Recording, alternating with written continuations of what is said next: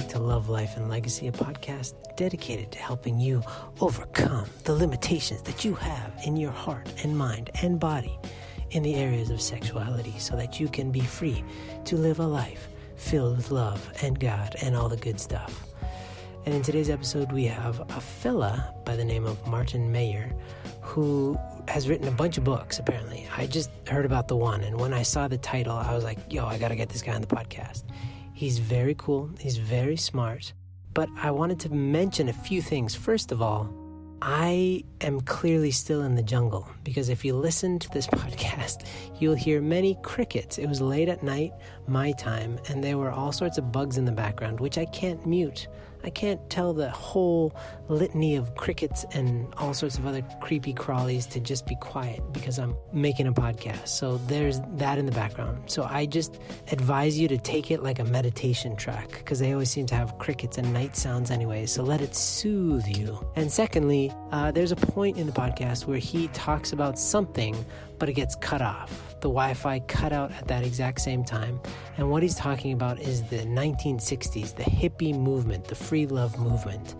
And he gets into kind of a bit of a discussion about that. And so it's a really key point that you don't hear in the podcast. So I wanted to just, when he starts talking about the free love movement, the hippie movement, just know that that's what he's talking about. And it's a really great discussion. He's a super smart guy. So I hope you love the podcast as much as I loved interviewing Martin Mayer.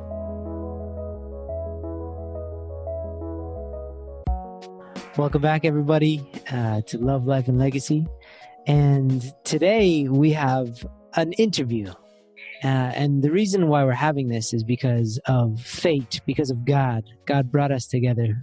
Because I can say with certainty that I have absolutely no idea how I ended up on this email list. But I ended up on an email list, and it was promoting a book. And the title caught my name, and I immediately, upon seeing this book's title, I reached out to this man. And I said, can you please get on our podcast? Because it is exactly everything that we are all about, just by the title. And then I started reading it, and I was like, yes, this guy's one of us. He gets it. His name is Martin Mayer. And basically, I want to tell you the title of the book, and then you'll understand exactly my motivation. The title is The Marriage Blessing and the Principle for Lasting Love, Good Sex, and True Parenthood. So, I mean, if you know anybody who has high noon blood running through their veins, I fell out of my chair. I was like, oh my God, how do I not know about this book? And so I invited Martin onto the podcast so that we can pick his brains because he's passionate about this topic and he's done a lot of research. And it's such a fast track way to get a very deep and wonderful perspective. So welcome, Martin, to the podcast. Thank you, Andrew. I'm very glad to be here. Where are you presently in the world? I'm in South Korea, right in the Chongpyeong area. I lived for 20 years and have been teaching at the high school at the Chongshim International Academy for the last 15 years of those 20 years. Wow. And how's your Korean doing? Are you fluent yet? Not too good. Still not too good. It's a difficult language to learn. My kids are all fluently, but my wife and I we haven't been so successful yet, unfortunately. Yes. It's the curse of the English language. Wherever we go, people speak English. It's very, very convenient, especially at the school. So I'm required to teach in English and speak in English with my students, so that doesn't really help either. So there you go. And where were you born? I was born in the Netherlands, tiny little country. And for people who don't know where that is, that's in between Germany, France, and England. And I've lived in many other places since, in the United States, in Russia, both for about a decade, and then for the last 20 years here in South Korea. And so if my instincts serve me correctly, you are very tall, because every Dutch person I've ever met is extremely tall and dwarfs me. that is a more or less correct stereotype. Yes, the Dutch, apparently, I've been told that they're on average the tallest people in the world, more than in other countries. So, yeah, I don't really know why that is, but how it is. I mean, yeah, for somebody like me, I'm particularly short, and so the sun is eclipsed every time there's a Dutchman close by. I lose my sun. And so you are blessed in marriage, yes? Yes. My wife and I, Myra, we were blessed in 1982 as a part of the 2075 couple blessing in Madison Square Garden in New York, and we're going close to 40 years now already. Very close. We're getting old, and we have 4 children, 1 daughter and 3 sons who are, pretty much all adults, except for the youngest one. He's still just in the teenage years, but they're all pretty grown up, and they're all over the place, all over the world.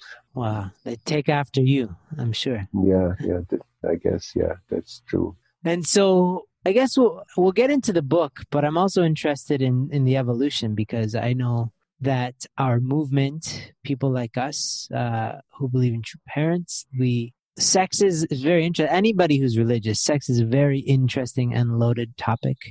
And here you are, a man living in Korea, a man of the world who now lives in Korea, who wrote a book about love and sexuality. So I guess we'll start in the present, and then we can work our way back and forth between past and present and future. But presently, like, what compelled you to write such a book? Why now?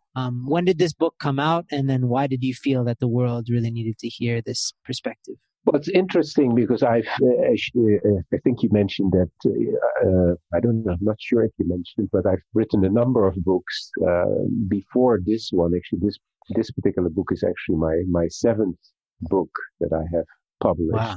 And the one before that was a book on Korean education. And I published that through a commercial Korean publisher in Seoul.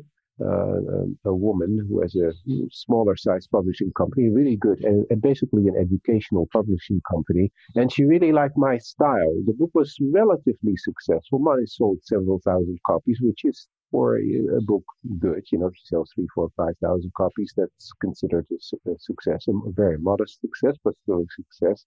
And she liked my style very much. And that was right around the time, no, that was already happened earlier. She was aware that father's autobiography had been published, and maybe she thought, wow, that is interesting. Everybody is reading this autobiography of Reverend Moon. Maybe she was thinking that she could make some money or so, or maybe she was, after reading the autobiography herself, she became interested. And she said, well, can't you write a book? And I was very surprised, because usually people are not that interested, especially when it comes from a commercial perspective, to get involved in our church, because we were generally criticized and critiqued a lot. But I said, sure, I would love to do that. That's one of my favorite topics to talk about: my church, my faith, and our practice in our community. So that's how it got started. So originally, I didn't put writing on this topic of sexuality. The book has a whole variety of topics, and human sexuality is one of them. But I started basically writing a book to make the unificationist faithful understandable for people who have no idea or are not very familiar with what we think and what we believe. And that is how this book got started. And it was actually first published in the Korean language. Before it was published, I wrote it in English, but it was translated by someone else into Korean. And it was published first in Korean before, now more recently, it was published in the English language. And it was published under the title of People Who Choose the Unification Church. And which is actually a bit of a misnomer. And I think the reason why she did that, because in this book, I have a lot of short stories, testimonies from members from all over the world, from America, Germany, Guyana, Russia, Japan, everywhere, And she somehow thought that was fascinating because all these little stories are in there. And she said, well, that's really interesting because these people all sound very intelligent and well educated. And that's kind of contrary to the stereotype that many people have of Unification Church people, that they're somehow duped into to believing this particular religion. And she wanted to apparently really highlight that particular component, that people, these are educated people, smart people, intelligent people, and they make the voluntary decision to be involved in this religion. But that was not the main focus. These testimonies were just illustrations of what I was talking about. But the book itself has two large parts. The first part is called The Principle of Love, and it outlines how in general love functions. It's, of course, centered on the principle and centered on belief in God. And then the second half deals concretely with the blessing, and that's called The Marriage Blessing. The book as a whole now in English is called The Marriage Blessing and the Principle for Lasting Love, Good Sex, and True Parenthood. So the second half is also called that, The Marriage Blessing. And there I speak very concretely about love, relationship, family life, human sexuality, and all those kind of things.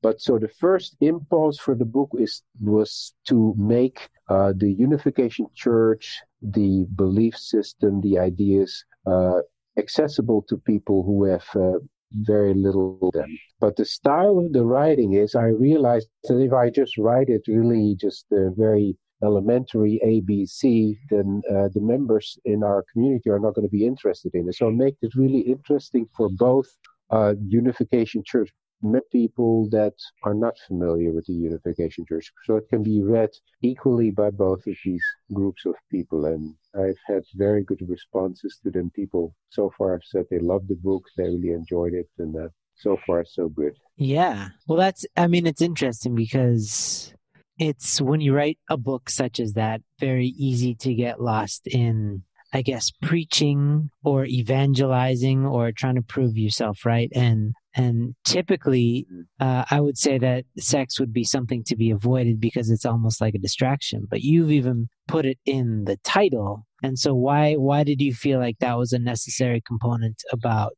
the unification faith? Why is it so mentionable, so prevalent in your viewpoint about our faith, that it was worth putting in the title and including in the book so much? Well, for two reasons. First, everybody thinks about sex in one way or another, either in a positive way, negative way, or a mixed up way, or a neutral way. It's something that everybody is in some way or form is thinking about and occupied with. Unfortunately, oftentimes in a very wrong way. So I wanted to make clear that certainly in this book I'm going to speak on this topic because this is a very, very important aspect of human life and something that everybody thinks about and that everybody needs. And I wanted to draw attention to that. Secondly, also, if you read the book as a whole, what is referred to in our tradition, absolute sex, I emphasize in that unfortunately so far, the people who realize this discussion of human sexuality are people that, to put it somewhat crudely or briefly, oftentimes have no idea what they're talking about. So you have people, because people have a certain celebrity status, because they are whatever, Lady Gaga or Brad Pitt, and they make a lot of money and they've made movies that people enjoy watching. Therefore, they are making all kind of pronouncements about this particular topic. But if you listen to them, you realize, well, who are these people really? And do they really know what they're speaking about? And the reality is that they don't. So, and that's very unfortunate. So I felt that it's important that this openly, proactively, proudly, with head held high, not somehow as a footnote or as an afterthought, but as a portrait of a discussion of love, of marriage, and family life, because it's a central component in all of that. And if people cannot deal successfully with sexual realities, then they somehow get into trouble in the other areas as well, in their love relationship, husband and wife relationship, or with other whatever, affairs outside of the marriage, or sex before marriage in a variety of ways, or breakdown of the family. So this is something that absolutely needs to be addressed. So that's why I felt it's important to really highlight that and emphasize that in the book as a whole, and even in the title. Yeah, I mean, that's very much in line with everything we talk about. And so what are these people getting wrong? Like, if you could spell it out, because for anybody who's listening who's steeped in pop culture, which it's almost impossible to avoid, but especially for younger people, right, where that's the lion's share of their understanding about sex, is they're hearing about it from these celebrities. What exactly are they? What's so off about what they're saying? Because, to be honest, if the one side that represents religion is usually very quiet, and if they do bring it up, there's a lot of fear and shame involved. If it's coming from the pulpit or from whichever religion, it doesn't even matter. But yet on the other side of pop culture and celebrity, you have people boldly speaking, unabashedly and proudly saying, this is what makes me happy, and who are you to say anything, right? So what in your feeling, in your impression, what is off about what they're saying? What doesn't quite add up? Mm-hmm. The problem is that the people who dominate this discussion don't have a clear or coherent philosophy for life or human relationship. They sort of try things through trial and error, and then see what the outcome is going to be. But they don't really have a clear system of thought or philosophy, or on which basis they can make positive prescriptions. And the proof is in the pudding, because if you look at many of them, then you can see they are 3, 4, 5-time divorcees. So clearly what they are suggesting or practicing doesn't really work. So the problem is that to some extent, of course, this whole development of the last 3 decades is understandable, because until this whole case in the 19th, sex was in a certain kind of a taboo atmosphere. It's something that you didn't discuss, something that you don't talk about. Decent people don't discuss sex.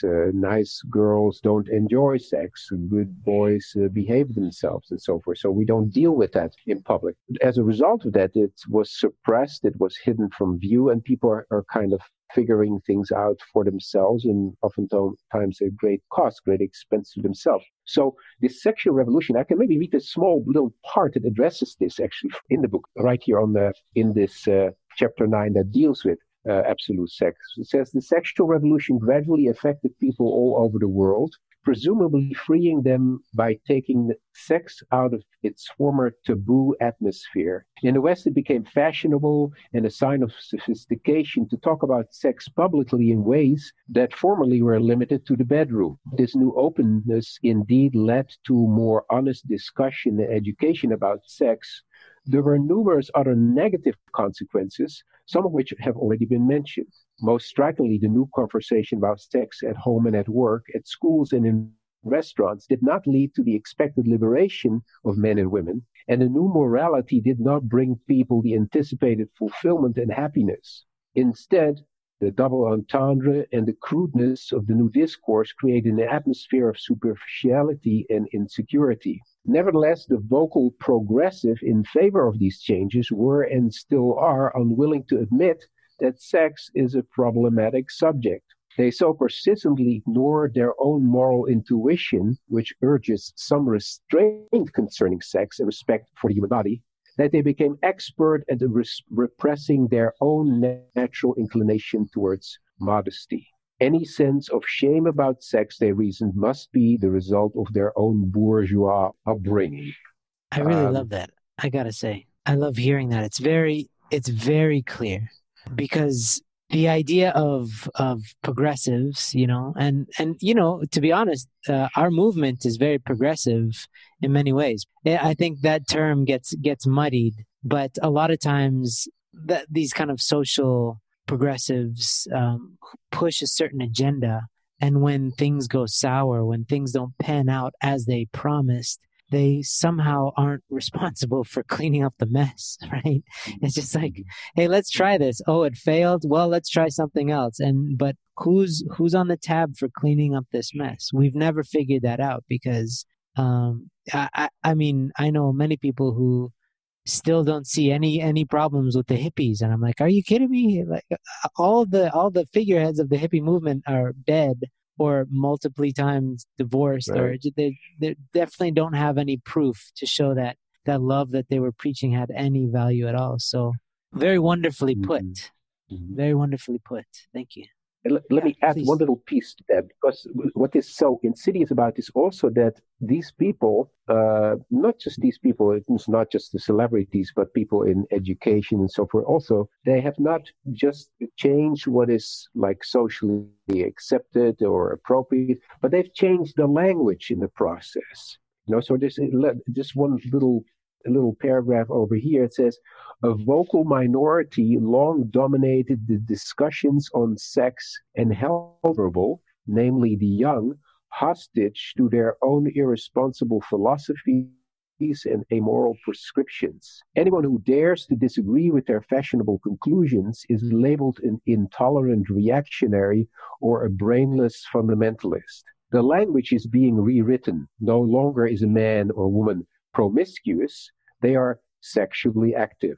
The expression free sex, like some other jazzy jargon used by this presumably such as sexual rights, lifestyle diversity, and reproductive freedom, sounds sophisticated and appealing, but it masks a hedonistic worldview that has fanned the flames of epidemics such as pornography, teenage parenthood, child prostitution, trafficking of women, and AIDS. By contrast, salute sex means the sexual act between husband and wife who are absolute, unique, unchanging, and eternal, centering on God. Boom. Yeah.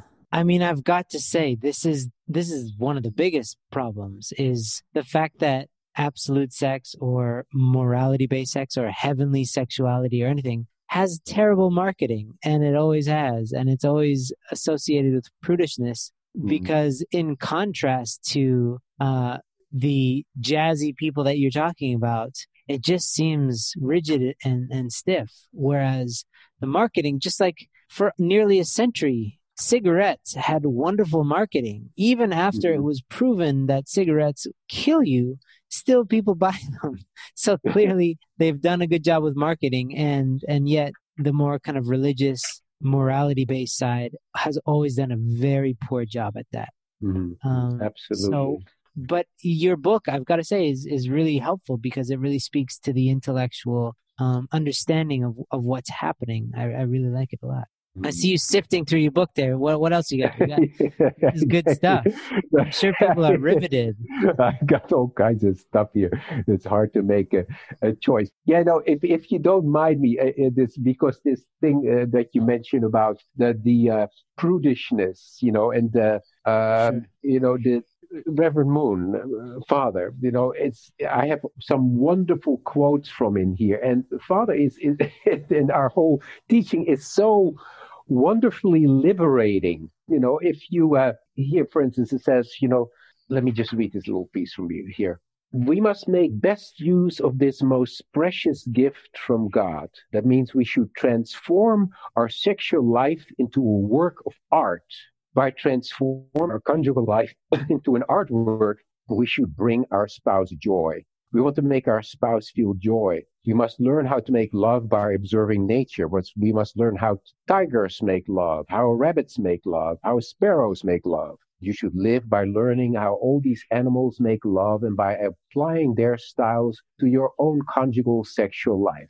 A husband and wife should study the next program of their lovemaking together. They have to live their life with joy and excitement. During their whole lives, they should learn how to love through nature and practice it in their lives.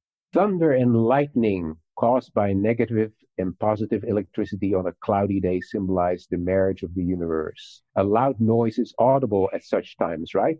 Aren't pigeons noisy when they make love? Do you cry out when you make love?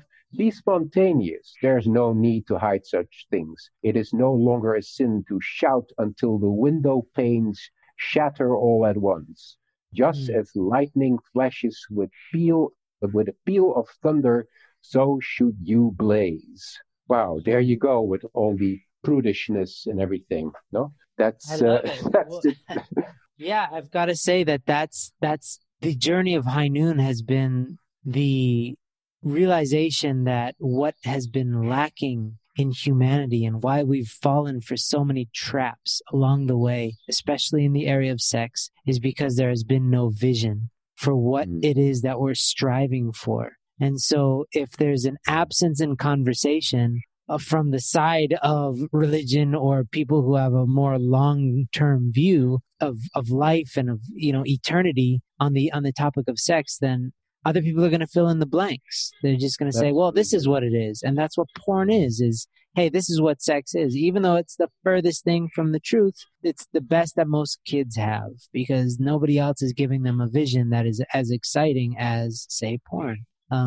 So, yeah, hearing those words, it's very vivid. It's very exciting. And it's something you would want to strive for. So that's one very huge point that we need to remind ourselves of, everybody, is that we need to have a vision. Otherwise, we'll end up settling for some alternative because of our lack of vision. We just think, oh, this is as good as it gets because this is what's right in front of me. So, yeah, thank you for reminding us. That's Father was he was a poet, especially about sex. He had a lot of stuff to say.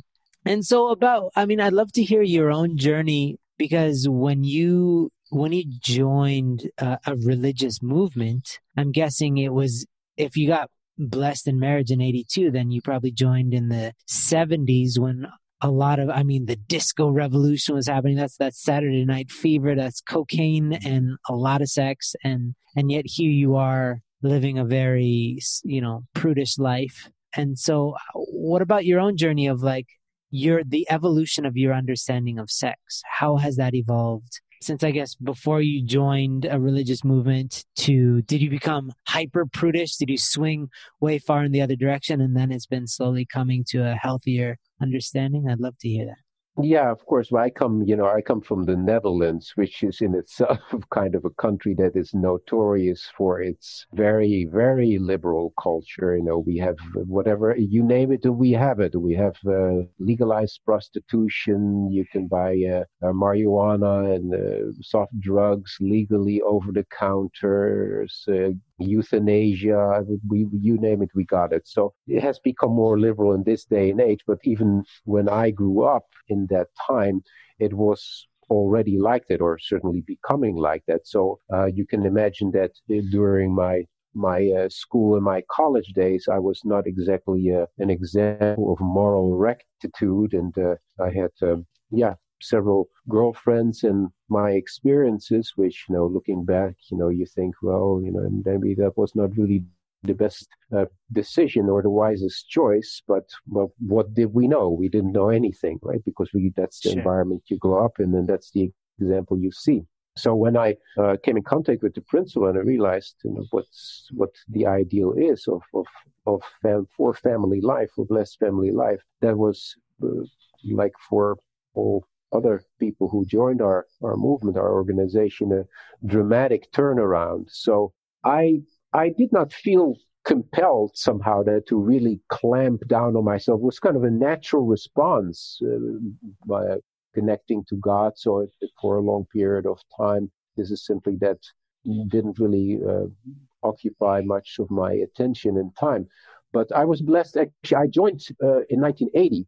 And I was blessed at a very quote unquote young time in the church. I was only a year and a half in the church before I received the blessing. So I had not a whole lot of time to prepare for that. And once my wife and I got together, we in those days, and we were blessed in 1982, we didn't have nearly as much guidance, and certainly not in the field of self-help, marriage counseling, and support systems, and so as there is available today. So we sort of had to figure things out by ourselves, and that was also a somewhat difficult process, both in terms of developing skills in a broader way, and also in the sexual area. fortunately, my wife and I are both really on the same page. We both do a lot of reading in husband-wife relationship, communication skills, safe conversations, Mars and Venus, all these things that have come around, and also in the area of sexuality. So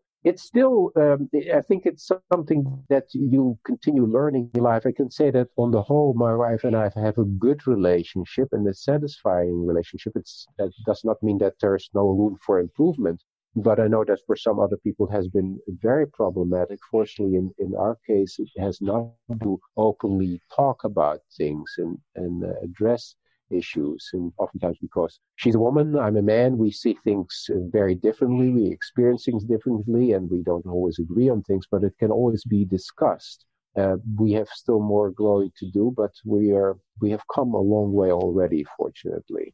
So your students, your eternal students, which is, yes, I'm sure, yes, helped quite a bit. Yes, you can say that. Yes, there's a little here. Let me read you one little quote. It's actually one of my favorite ones, actually from Scott Peck. You may be familiar with him. He wrote this wonderful book called The Road Less Traveled. And this is actually from the sequel to that book called Further Along the Road Less Traveled. And he has a great quote in there. It says, "Sex is a problem for everyone. Sex is a problem for children. Sex is a problem for adolescents. Sex is a problem for young adults. Sex is a problem for middle-aged adults. Sex is a problem for elderly adults. Sex is a problem for celibates. Sex is a problem for married people. Sex is a problem for single people. Sex is a problem for straight people. Sex is a problem for gay people. Sex is a problem for bricklayers and plumbers. Sex is a problem for dentists and lawyers. Sex is a problem for surgeons and therapists and psychiatrists. And sex is a problem for Scott Peck."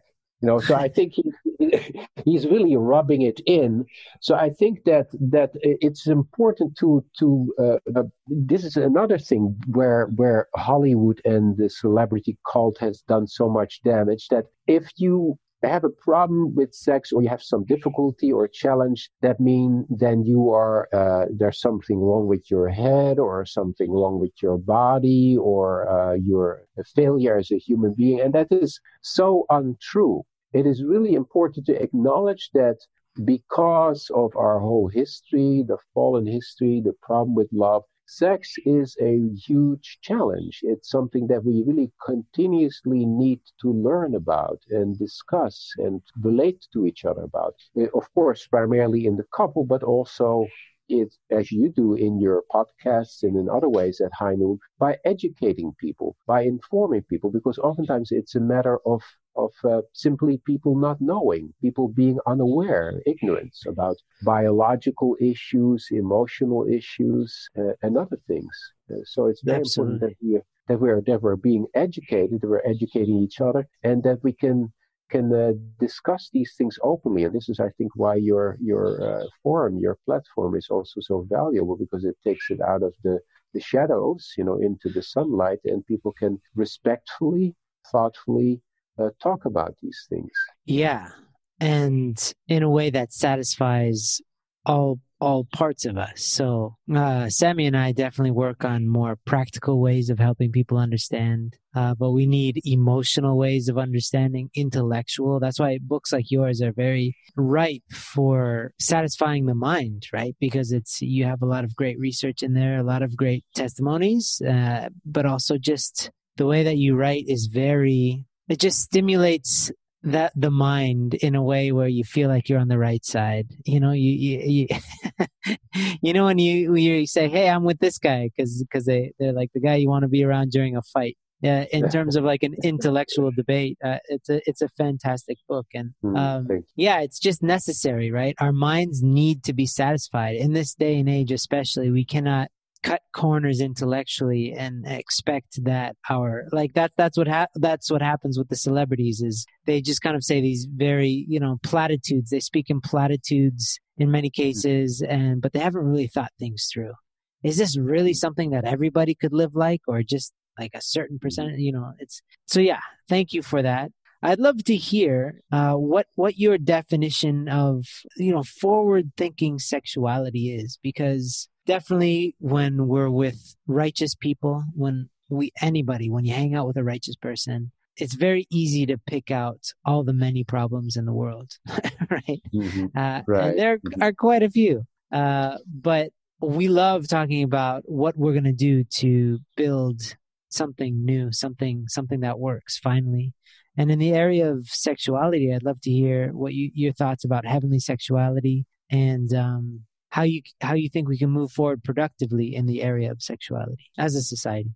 That's a big question. To first of all start with God. The principle, of course, outlines that God has the dual characteristics of yang and yin, masculinity and femininity. So God doesn't have any problem with the man-woman relationship, obviously. So if we want to resolve our relationship issues, then the first place to go to is God. And speaking for myself in my own experience, if I really am on, if I really feel connected to God, I had a really good prayer, I go for a long walk in nature, I really feel at one with my environment, with nature, I can talk to God, I feel at peace, I'm not stressed out about all kinds of stuff. If I have considerable degree of unity within myself, between my mind and body, my conscience is at ease, then it is infinitely much easier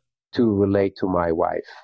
So I realized that it really starts with me. It starts with the individual, with my own personal self-development. So this is something that also my wife and I always do. We're always reading to educate ourselves. We educate ourselves as a couple, but we also educate ourselves individually. She as a woman, I myself as a man. How can I grow? Where are my blind spots? How can I overcome certain kind of things? I think that is essential. If we don't deal with these kind of things, then we're hoodwinking ourselves. So I mentioned it in the book, like in every man-woman relationship that is not centered on God, at some point is going to hit a ceiling. One of the chapters in the book is actually called Breaking Love's Glass Ceiling, and we cannot break love's glass ceiling without a relationship with God. So that's really, really important. So people sometimes think, well, you're getting all religious. And so I'm not talking about religion. I'm talking about a real experience of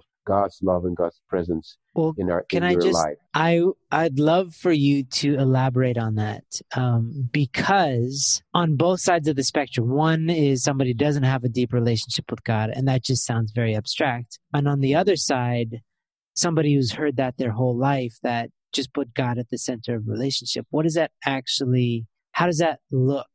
If a couple doesn't have God at the center, they hit a glass ceiling, then how do you put God at the center? What's a practical way that a couple could start to infuse more God into their relationship? Okay, so yeah.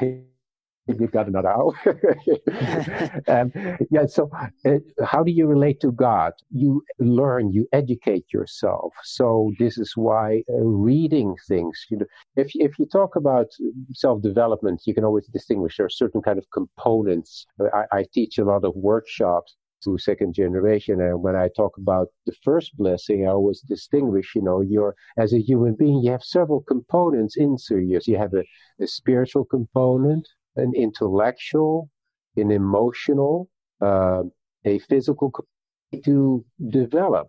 So sometimes we kind of poo-poo the idea of intellectual development, but it's very important to read. I'm always reading, so it's important that you read things either from based on principle, literature in our movement, or something that really addresses question of personal development, like in the book that I mentioned for Scott Peck, The Road Less Traveled. It's a wonderful book. So to really inform yourself so that you can recognize, wait a minute, this is something that I'm not really doing, or maybe I can do that. I can practice this kind of thing or that kind of thing, so that you can recognize your blind spots and learn to overcome them. That's extremely helpful. I mean, to be honest, a lot of people can get lost in that. They can feel that they need to do certain rituals, or that they have to do certain things in order to get a certain result based off of their concept of what God is, or their sense of obligation to a religion. But rather, what you're suggesting is very practical and It's kind of like making space in your mind for God to speak to you, and also making space in your heart through growth to accept a little bit more of that person in your heart. It's very practical. So I just wanted to acknowledge that, because people need practical these days because to get by, So I really appreciate that. And then you had something else you wanted to add. Yeah. So then there's the emotional aspect. If you're emotionally really unhappy, you're frustrated, or you have issue. Of course, this is a huge area because some people come from difficult backgrounds. In their relationship with their parents, oftentimes, or other significant relationships. And it's really important for me. For example, I grew up in a family that was very kind of intellectual, critical, rational. I mean, the Dutch, North European people. So I grew up in that kind of atmosphere. So for me to learn to express and to share my feelings and my thoughts with my wife was not easy at all. And I had to learn to do that. And to also learn to sometimes to ask for what I needed. Say, look, sweetheart, I need to really talk to you. And, there was something happening the other day that really frustrated me. And so we've had to learn to do this. I've had to learn to express my feelings in a reasonable manner and to ask for what I need so that I can feel emotionally connected to my wife. Also speak with a good friend so that you can be emotionally connected to your friend, or a small community, a small group. So that also has to be addressed, because if these areas are not addressed, sexuality does not happen in isolation. It is connected to a whole network of the human being. And all these points are a part of that, the emotional, the intellectual, the spiritual. When it comes to God, before I joined the church, I was an atheist. So for me, I had a lot of learning to do when I joined the church. Speaking from that perspective, I know it's possible, even from that kind of background, to develop a relationship with God. And now when I come to the difficulty relating to God because I feel just judgment, I address this in this book in the first half. There's a whole section on God's heart and the suffering of God. And the drumbeat in that chapter is that God is not a judge. God is a loving parent. And, I cannot say that enough, that it's so important that people, really find ways to open their own hearts through music, through nature, through talking with other people. And once their heart is open, then to connect in a moment like that to God and say, thank you, God, to really softly, in a soft way, through soft power, start to develop their own relationship with God. Not the hard way, not standing under the cold shower for 12 minutes or fasting for 3 days. I mean, there's nothing wrong with that. That's all fine. But that is not really going to cultivate a deep, intimate relationship with God. It is when your heart is touched, when you hear a beautiful piece of music, when you're touched by the sunset, and you can say, thank you, you feel some warmth, or you hold the hand of a person whom you love, or you embrace somebody, you hug somebody. If you can connect those moments to God, then a circle can happen, a cycle starts to develop between your momentary experience and your relationship with God. So now, personally speaking, I'm in love with God. I love, for me, to pray to God is a joy. And I believe with all of my heart that that's possible for every person in the world, because we were designed to operate that way. We were made that way, to relate in love with God. So it always grieves me when I hear people say, oh, God, I cannot, it's so hard to say. I mean, I sympathize with it, but at the same time, I feel it's not necessary. It's really not necessary. Beautiful, wonderful relationship with God. And I think it's a really important note and like a sticky note for everybody to put in their mind right now, that we have a lot of people who listen who are heavily habituated, to say the least. Some people very addicted to pornography, or they just have these self-destructive habits. And we know that the road back to self and to health includes God, right? But what you're describing is a very necessary element to finding yourself, which is taking the time to allow your heart to be vulnerable and open to receive through music, through nature, through whatever. And it's something that I'm absolutely positive pretty much everybody listening to this podcast says, I don't have time for that. And yet it's probably the most important thing that you can do, because it will add color to the rest of your day, to the rest of your life. And I really want to emphasize that point that you made, because I can see it even in myself, that I'm forcing myself lately to stop in the middle of the day, sometimes several times, to meditate and slow my breath and to connect with all the many things around me that I have to be joyful for, and how that it just brings value to the things that I'm doing. And so I just want everybody to hear that, whether you're single and you're frustrated, or you just want more of the good stuff, less of the bad stuff. That's where it is. It's not in the doing. It's not in the action. It's in the absence of all the doing, when you can just breathe in God. And that only happens when you allow that to happen. And so I like that, the idea of hard love versus soft love, and that soft love is something that our world does not value in its present state, because it's a go, go, go kind of world. We're supposed to be productive. We're supposed to be doing all these things, and it's very outward focused. And in so doing, we are sacrificing that softness that only happens when you sit down and value just sitting and tilting your head up to the sky and just saying thank you for no reason, and just being happy for no reason. Not because you deserve it, just because you are a human and you can bask in that love. So I love that point. Everybody, please, as soon as you stop, put down this podcast, go and find some way of slowing down to a maybe even stopping for a little bit, and just allowing yourself to feel that soft love of God, because it will transform you for sure. Right. When I talk on this topic, first blessing, the subtitle, of my talk on that is, the first blessing is responsibility and self-care. That's the subtitle. So in our tradition, we always talk about responsibility, human responsibility. So every moment you walk into somebody's house and you say, have you fulfilled your responsibility? It's like, it's all over the place, right? So sometimes people said, like, I'm exhausted, I'm wiped out. So we have to counterbalance that with a real way of self-care and finding out what works for yourself, in order to balance the responsibility and self-care. You have to inhale and you have to exhale back and forth. You cannot constantly exhale, otherwise you're going to be dead. It just doesn't work.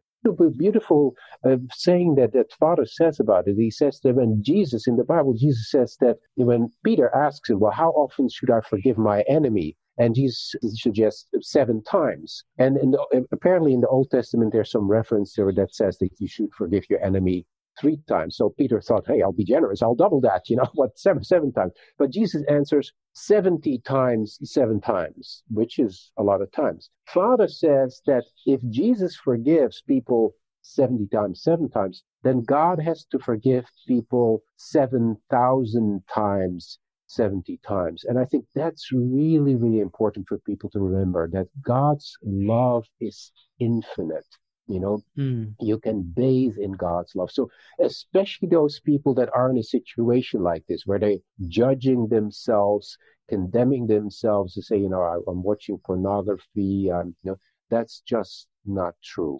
That's just not true. God will always respond. Of course, we have to bring our own minds closer in the direction where we can feel that also. But God is not going to condemn us. Absolutely, the door is always wide open. And that's something that I think is very, very important for people to hear time and again, because it's just simply not said enough. Absolutely. Yeah. And I mean, that's a good note to segue into. You're a high school teacher. You obviously have a heart for the next generation. And we have a mix of different ages who listen to this podcast. But in writing this book, obviously, there's a sense of urgency. And being a teacher, I'm sure you really can see that this next generation has all the potential of the world to, just advance the human civilization leaps and bounds, or destroy it, depending on how they use their time and energy. So if you could convey something to the listeners, something that you really are passionate about and wish that everybody could understand, is there anything that stands out as, if you could have like a placard that the world would read and say, hey guys, this is really important, read this, what would it say? What would the message be that you wish everybody could really understand? A hard one to summarize in a sentence. First of all, I think that we have to be aware how complex human relationship is, and this is something that in a broader context, I return to time and again in this book. We oftentimes assume that when we talk about love and sexuality, that things somehow should fall in its place naturally because it's love. Again, because this is the image that has been advertised and promoted. So people, when you study the piano, everybody accepts that you go through the scales and you struggle and you have difficulties with it. When you learn how to ride a bicycle, you fall over 25 times a year, scrape your knees and so forth. But when it comes to love and sex and marriage, and somehow everything has to fall into place naturally. Love and human relationship is more complex than any other skill or any other profession or any other field in human life. So I think we need a tremendous amount of patience and tolerance with ourselves and with other people in this area. I find it difficult to summarize it into one phrase, but you don't have to do it in one phrase. It's more of like the essence of when you let's just say with young people. When you look out into a sea of young people and you see all the potential that they have within them, is there anything that you just wish that they could really understand? It doesn't have to be a catchy phrase or anything, but just a sentiment or an idea or something that you'd love to convey to this next generation. Yeah, there's always the do's and the don'ts, right? I think the don'ts is, first of all, never give up on yourself. That is the bottom line. And if you get into a difficult situation, try to have some people that can help you. So advice that a good friend of mine gave me long to make sure that you have a few anchors, 2 or 3 people that you can talk to, that you can communicate to in time of crisis. The other point is that oftentimes when we make mistakes, we act on impulse. And I'm sure you've studied a lot about neuroplasticity and brain chemistry and so forth. But when with the dopamine surges in the brain and so forth, when there's a spike in that, then you feel this urge to do this and that. The best thing you can do in a moment like this is just sit in a chair, breathe, sit still, count sheep, watch a little bit of TV until that urge passes. And in this way, if you can establish a certain kind of minimum for yourself, and that is, I think, a very good place to start. On the other hand, when it comes to the positives, I, with all my heart, believe that the sky is the limit. We were created, we were designed to be beautiful, perfect human beings, beautiful, perfect men and women. And I absolutely believe in that personally. I'm not saying that because that's what principle says, but I really believe that every person is capable of maybe not reaching perfection within his lifetime, but growing significantly in this lifetime to become a much more fulfilled and well-rounded human being who is capable of building a meaningful relationship with another person. Everybody can do that. That is what God has designed for all of us. Even today, I talked to a young man, or not so young man anymore, in Moldova, a small country next to Russia, because I worked as a missionary in Russia for many, many years. Beautiful wife, beautiful children, and his wife wants to divorce him. And I say, why on earth is this going on? And basically, they seem to have some problems and difficulties. And I said, please sit down, because if you're patient, if you can learn to talk to each other, all these problems can be solved. There is no problem that cannot be overcome with patience and with love and with forgiveness. So we need to inform ourselves, but also we need to really be patient and give it time to grow. So the ideal is all there for each person, for each man, for each woman to have a beautiful, loving relationship, a fulfilling human relationship in love and sexual relationship for everyone. It's possible. The tools are there. The support system can be found. It's possible for everyone. So don't make rash decisions in a moment's notice. Don't write off the principle because it seems very difficult at time, or because somebody is misrepresenting it to you. Unfortunately, that happens a lot. Or because you have a difficult experience with a particular person at a particular time. Try again and reread, review, connect to a person emotionally that can understand you, and then you can go on to the next level. That's been my own life experience. This is how I've been able to find continued growth in my own life and in my marriage with my wife. And also in relationships with my children. They don't agree with everything, but we always love them. We always embrace them. We always welcome them at home. And problems can be solved that way, and growth can really happen that way. That's lovely advice. I love the don'ts and the do's. And they're actually, even the don'ts were kind of positive. So yeah, that's very sound advice from a sound person who knows his stuff. And that's what I do love about our faith and the people that we have around the world, is that we have this philosophy that is not complete. It's alive, and it's something to build around and create on top of, right? It's the canvas. It's not the painting. It's the canvas. And you've created a really wonderful life with the principle. And also what's really cool is you've created a beautiful marriage that's still growing and still very much alive. And so your philosophy informs your life, but your life is a reflection of your philosophy, and you have this very wonderful symbiosis. And I thank you so much for taking the time to, first of all, write the book, well, the 7 books, but obviously as it pertains to us, this last book about sex too, for including sex, because it's the oft forgotten topic. It's like most people talk about anything except for sex. So we, on behalf of High Noon, want to thank you for pioneering that and putting it on the cover of your book. And also thank you so much for making time for us today and enlightening us. I know many people that are going to be really, really inspired by what you said. You had a lot of great tidbits here for us to think about and to kind of inform our journey. So thank you for that. Yeah, also I want to mention that in case people are interested in the book, that it is available on Amazon, Amazon.com, and all the other Amazon branches. So the For Lasting Love, Good Sex, and True Parenthood. So or you can type my name in. It's spelled rather strangely with 2 A's, Mart and Mayer.